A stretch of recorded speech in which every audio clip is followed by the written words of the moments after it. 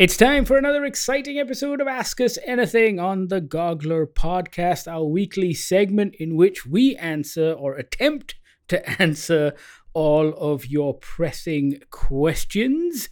We got a whole bunch of great questions this week as well, but we're going to lead with the obvious one. At Brandon Hoshingvern asks, between Morbius and Madam Web, which film do you consider to be laughably bad? Morbius. Really? So for me, it's this. As I've said in our review, I've got a thing against Jared Leto, only in that he's drank his own Kool-Aid. He believes his own hype. That makes him a considerably funnier watch than Dakota Johnson. Interesting. Yeah. I'm going with the definition laughably bad here. But you are going with the laughable bit as opposed to the bad bit. I think they're both terrible films. However, Morbius left me annoyed/angry and just laughing at the hilarity of how bad it is, whereas Madam Web left me with a lot of pity for all the people involved. I think Madam Web is a worse film than Morbius, and so I found it funnier because of that. As I was watching, I was throwing my hands up in the air and laughing a lot more than I did with Morbius. That said, as we responded to one of the comments on our Instagram feed, that's like asking me which I would rather eat, dog shit or cat shit. Yeah. Same lah. I would rather starve, probably. But yes, to answer your question, Brandon Hoshingvern, they're both pretty bad. But Bahe found Morbius a lot more laughable. I found Madam Web a lot more laughable. And so there you have it. If you do see the movie, I'm not sure if you have, but if you do see the movie, let us know your thoughts on it, because we're trying to find out if there is anyone out there who goes, you know what, guys, you're wrong. This was a lot of fun. I give it a 10 out of 10. So I saw that a friend of ours had shared a sort of Instagram reel about someone giving it a 6.5 out of 10. 6.5? I'm like, that guy was fucking delusional. That is, wow. That's wild. That's some wild shit. I can't even do the movie math in my head to get to 6.5. Everything was in focus. We have a follow-up to the Madam Web question. It isn't specifically about Madam Web, but it actually applies to Madam Web. At Ibu Jenny says, when two characters are talking to each other and the camera is behind the speaker, is the speaker really physically saying what's on audio? Or are they just taking whatever shot that has the best reaction from the listener? Because I feel the side cheek movements never match the audio, and that's always bugged me. End quote. Great question, Ibu Jenny. Fantastic question. Thank you for that. Well, shall I do a quick one on editing? Please. So generally what they would do is that it's called the reaction shot, what you're talking about, Ibu Jenny. And basically it's to show the person who is listening to the speaker react to something. That's traditionally how it is used. That's academically how it should be used. But people have also used it as a way to cut around things, right? It can be a take from a different part of the conversation, etc. However, with regards to Madam Web, it really feels like, and I think your instinct is correct, in that they used those reaction shots as a way to cover up the fact that they've probably rewritten it and gotten the main speaker to do ADR, audio dialogue replacement, to just sort of fix what they felt was wrong. Not all ADR is bad. In fact, I would probably safely estimate that about 85 to 90% of all Hollywood films are ADR'd, and that's because you don't want to stick a mic on someone, there's cables, maybe you heard the cameraman moving, somebody tripped on something. So the ADR part is not the problem. It's how Madam Web specifically was using that ADR. A lot of film and television don't just use ADR to replace bad audio. They do use it to actually fill in the blanks when maybe they don't have enough footage or they're trying to add some exposition that was absolutely necessary. And we've seen it happen quite a bit. And a lot of the time, you don't notice when it's done well. In the case of something like Madam Web, or if you look at a whole bunch of bad movies, for example, the studio may have a different idea of what they want the movie to be, and so ADR and some slick editing is used in an attempt to tell a different story based on the footage they might have. And that's when things go to shit. Yeah. That said, in Malaysia and in Malaysian movies and productions, almost 80 to 90% of audio is ADR. It is so rare that Malaysian filmmakers capture live audio. I don't know if that's changed, but at least right up to maybe 4 or 5 years ago, like I've sat in on an ADR session, and I have to say, some Malaysian actors and nearly all Indonesian actors are phenomenal at doing ADR. The way they can mimic exactly what they did on that take, and you see it on screen, oh, that is an art in itself. So, like, good ADR is a real skill, and if it's done well, you won't even notice. But you're right. Once you know it's there, you can't help but look at the jaw movements from the side of someone's face. Yeah. We had a follow-up question from Ibu Jenny, which was, have you ever been told by an actor's PR team not to publicly acknowledge what assholes they are? I'm going to leave this one to you. So, more often than not, the people we speak to at these interviews are incredibly professional and very, very nice because they know that they have a job to do. Their job is to promote their movie. And that involves speaking to maybe 50 journalists in the period of 8 hours, back to back to back to back, where admittedly, all of us aren't particularly creative in asking the same questions, right? Because you've seen the film and there are only so many questions you can ask. And more often than not, the PR people are like, please only ask questions about the movie. And so, yes, it's a tedious job, it's a boring job, but it's your one job because you are there to promote a movie. And most people are absolutely professional. And so it's very rare that we've had issues with celebrities, especially Hollywood people, where they're being particularly mean or unwarranted assholes. I have been in interviews where the talent has gotten angry. And admittedly, it was warranted because some of the questions are incredibly stupid. And so I can understand their frustration.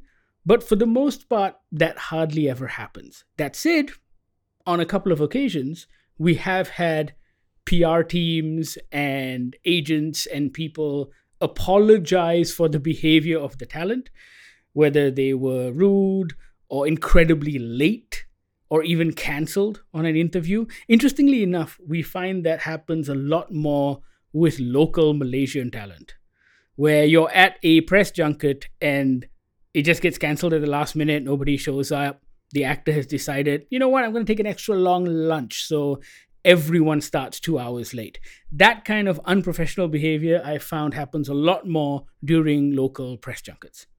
I'm assuming that's not particularly surprising. Next question.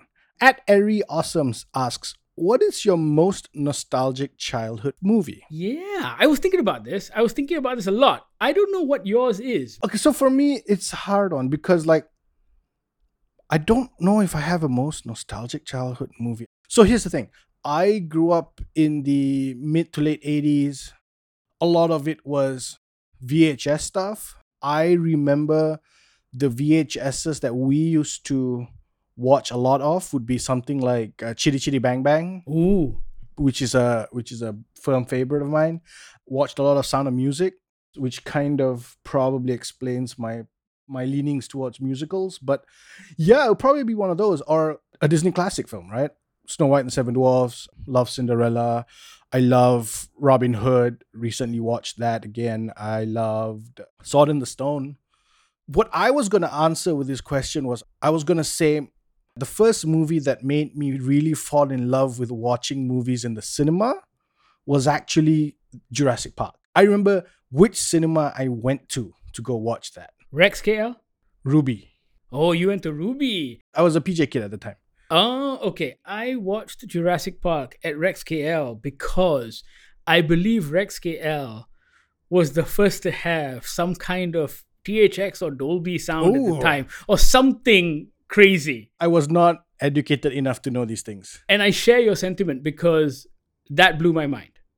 That was the first time I experienced something like that in the cinema, and it was amazing. However, my childhood nostalgia movies, I remember Back to the Future blowing me away because that was the first time a movie ended and it said to be continued on the VHS.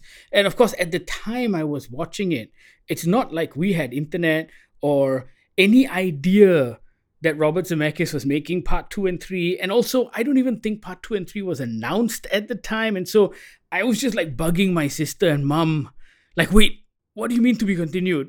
What is this part 2? When is it coming out? What is happening? Where did they go? Are they in the future? Like, I had so many questions. It was that weird period in human civilization where nobody can answer that question. Like, the grown-ups didn't have an answer for me. Yeah. But my childhood nostalgia movies were actually really weird action films because my granddad used to love like bad action movies, and he always used to take us to the cinema when we had like a day with him. It would always be in the cinema, and we'd always be watching a Stallone, a Dolph Lundgren, a Steven Seagal, a Van Damme movie. And so I grew up watching a lot of those movies. Right. Those 1980s, 1990s, just hardcore Hollywood action films. I never watched those until much later. Right. My dad hated those movies and he still mostly hates them. So I never got that into my steady diet until I started hanging out with like my cousins and stuff. Huh. Yeah. But there used to be a shop down my street called Kiddie Store, and they used to have in a back room a VHS rental place. And so a lot of my childhood was about the movies they had that were available. Can I just sort of quickly add context? For people who are younger than 35, probably, these back rooms were probably actual back rooms. And the reason they were back rooms was because it was mostly illegal. Of course, all of those VHSs were pirated. 100%. They came in these cardboard boxes, and the poster of the film on the front of the box was usually a 3-hour photo of the poster of the film that someone had stuck on the front of the box. Just for anybody who's younger than 35, just context here. At Ari Awesome, comment and let us know what your favorite nostalgic childhood movies were. Our next question is from Magat Aiman 1. Do cinemas play the digital versions of a movie when they do reruns? Hook up Netflix to their projectors, for example? Not quite. They're quite strict with cinemas, right? So for the most part, if you are going to do a rerun of some sort, you're still going through the distributors. And when I say distributors, I mean Warner and Sony and Disney and Universal. But you're getting an official version. So, for example, recently for WB100, they did reruns of the Christopher Nolan movies and the first Conjuring movie. Right now, they're doing a rerun of the first Dune movie. And essentially what you get is what's called the DCP, which is a hard drive. It's not even a hard drive. It used to be a hard drive. Now they email a link with the digital version of the file. But of course, that file has been vetted through our Lembaga Penapisan Film, and it's been cut appropriately and given a rating. And so there are a whole load of things that need to happen before something gets on cinema screens. Even if it's a rerun, it is still treated like a feature film for public consumption. LPF needs to get involved. It's official licensing. Also, there are no more Malaysian cinemas with a 35mm projector anymore, so they're always all digital versions. It's still digital. It's not played off a streaming service. Although if you rent out a cinema hall to have a birthday party, then you can, as a private function, play whatever you want. As long as you're not selling tickets. As long as you're not selling tickets. Pajoker Fanatic 91 asks, a letterbox question, top 5 favorite movies. I can't do this one. I really can't. I always entertain these questions because I think they're important to getting to know the other person.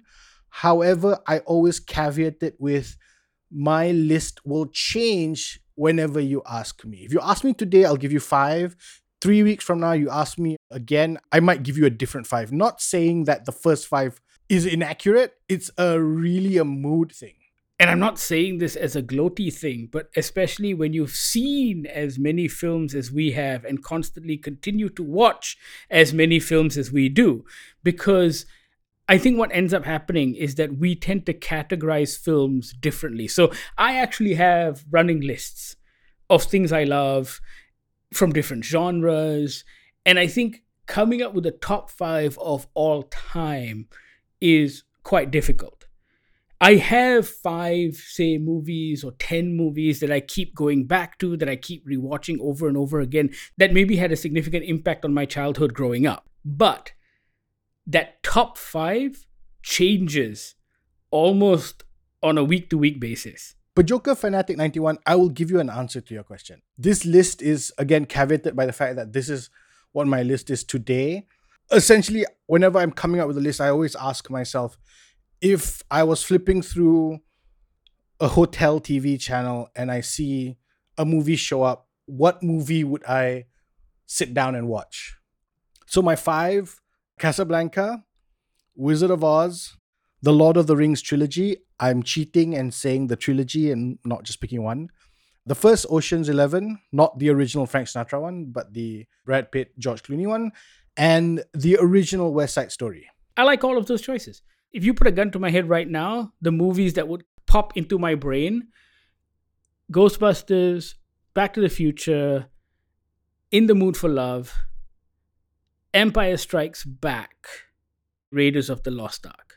Can I just say, I don't think either of our lists are that surprising to people who know us. No, I don't think they are. And I think they would also be interchangeable between us at any given time. Yeah, like I would sit down and watch your 5, and I think you would sit down and watch any of my 5. Yeah. Anytime. Easy. Yeah. The next question is a little harder though. Interestingly enough, the next question I found a lot easier. So at Deman Kadri asks, what are Uma and Bahe's 5 favorite local movies?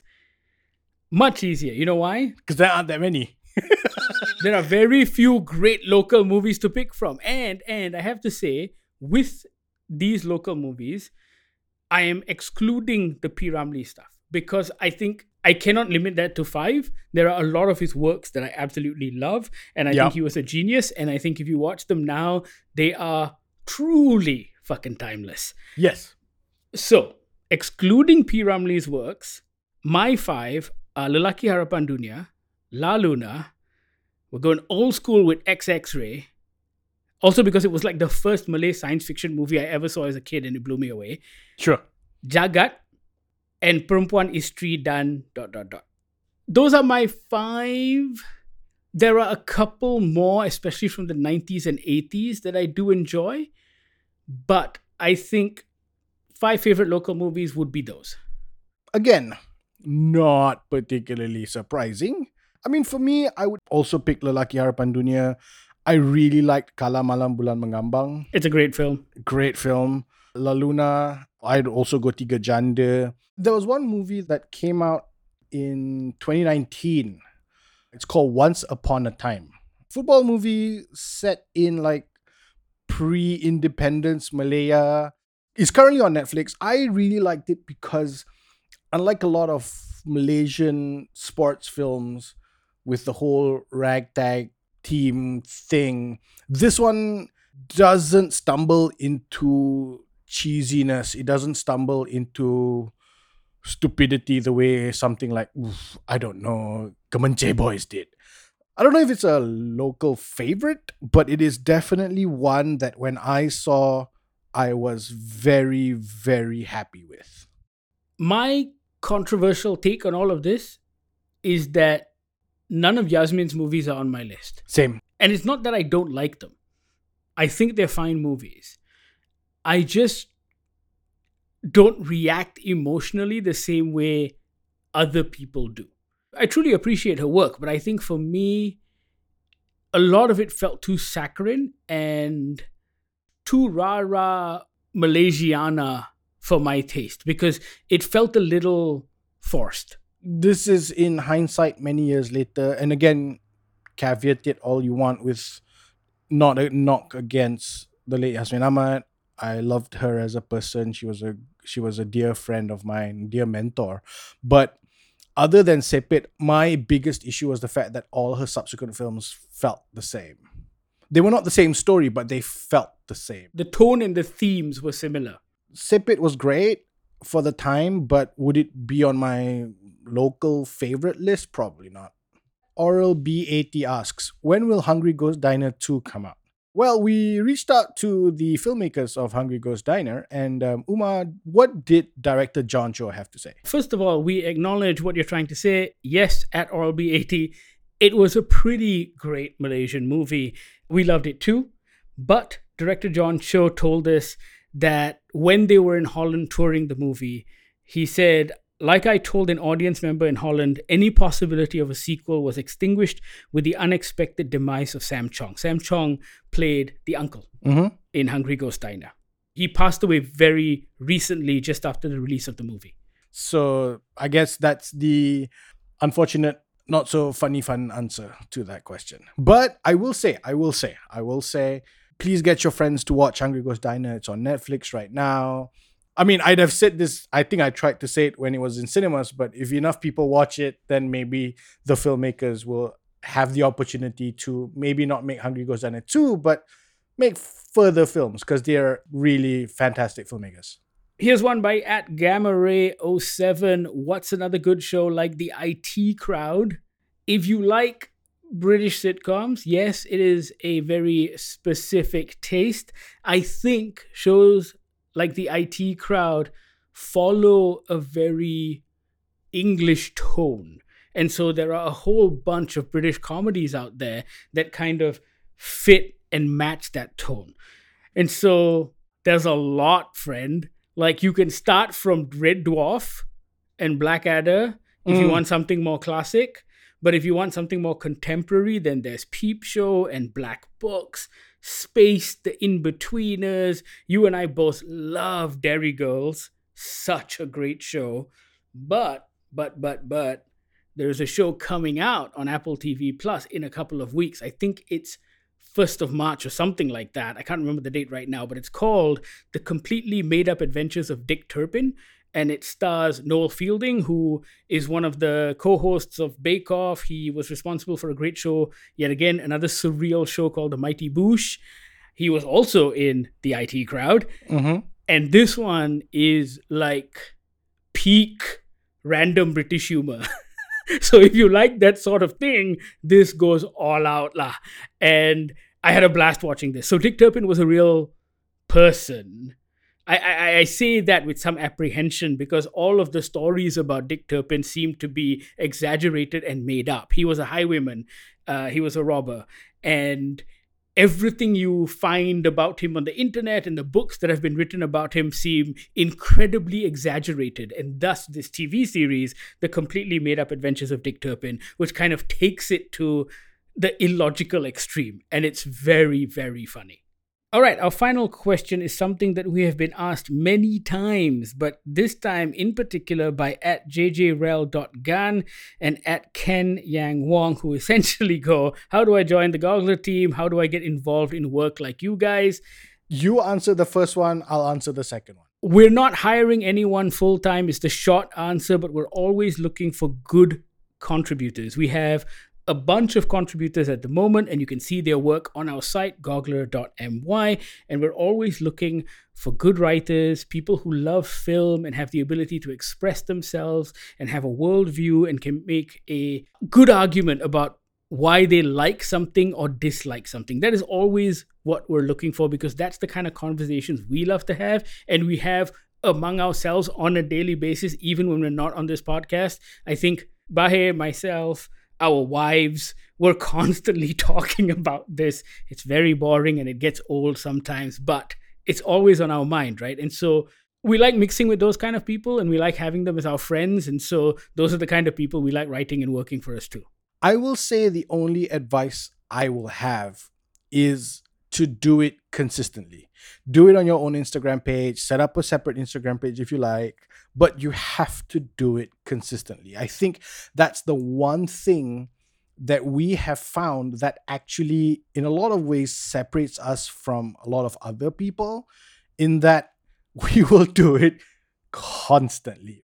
When we started Goggler, the timing was that I just happened to go on a holiday away with my family, and on the plane, I was watching movies I hadn't seen to then arrive at my destination and write reviews. Essentially, the idea is that you have to do it consistently. I've seen people set up Instagram pages to do a movie review thing and then stop after 6 weeks, stop after 6 months. You can't. You have to just keep going. And I think if you are not doing it full time, and I will say, don't do it full time at first. Don't quit your day job to do this thinking you'll make money and get access. But if you do it in your free time, you do it consistently, I will tell you the distributors and the streamers will find it and then they will get in touch. To be honest, that's what we did, right? Between us, we've been doing this for over 25 years, maybe collectively. And it was not just consistent, but we were also continuously honing our craft. And what I mean by that is we were always writing. And even if we never publish it, we were constantly writing, even if we share it with one another. It was something that practice really helps. And so it was something we kept doing. We were always reading other people's reviews. We were constantly watching things. We were buying books and learning about the industry and the craft of filmmaking. And all of that builds the knowledge base. It fills up your tank. And only when that tank is full do you have enough information to then dissect a film or a TV show and write about it and make an interesting point and have a worldview, because that's how you justify why you like or dislike something. So practice, hone your craft, build up that knowledge base. That's how you get involved in this sort of work. Mm-hmm. Which brings us to the end of this episode of Ask Us Anything.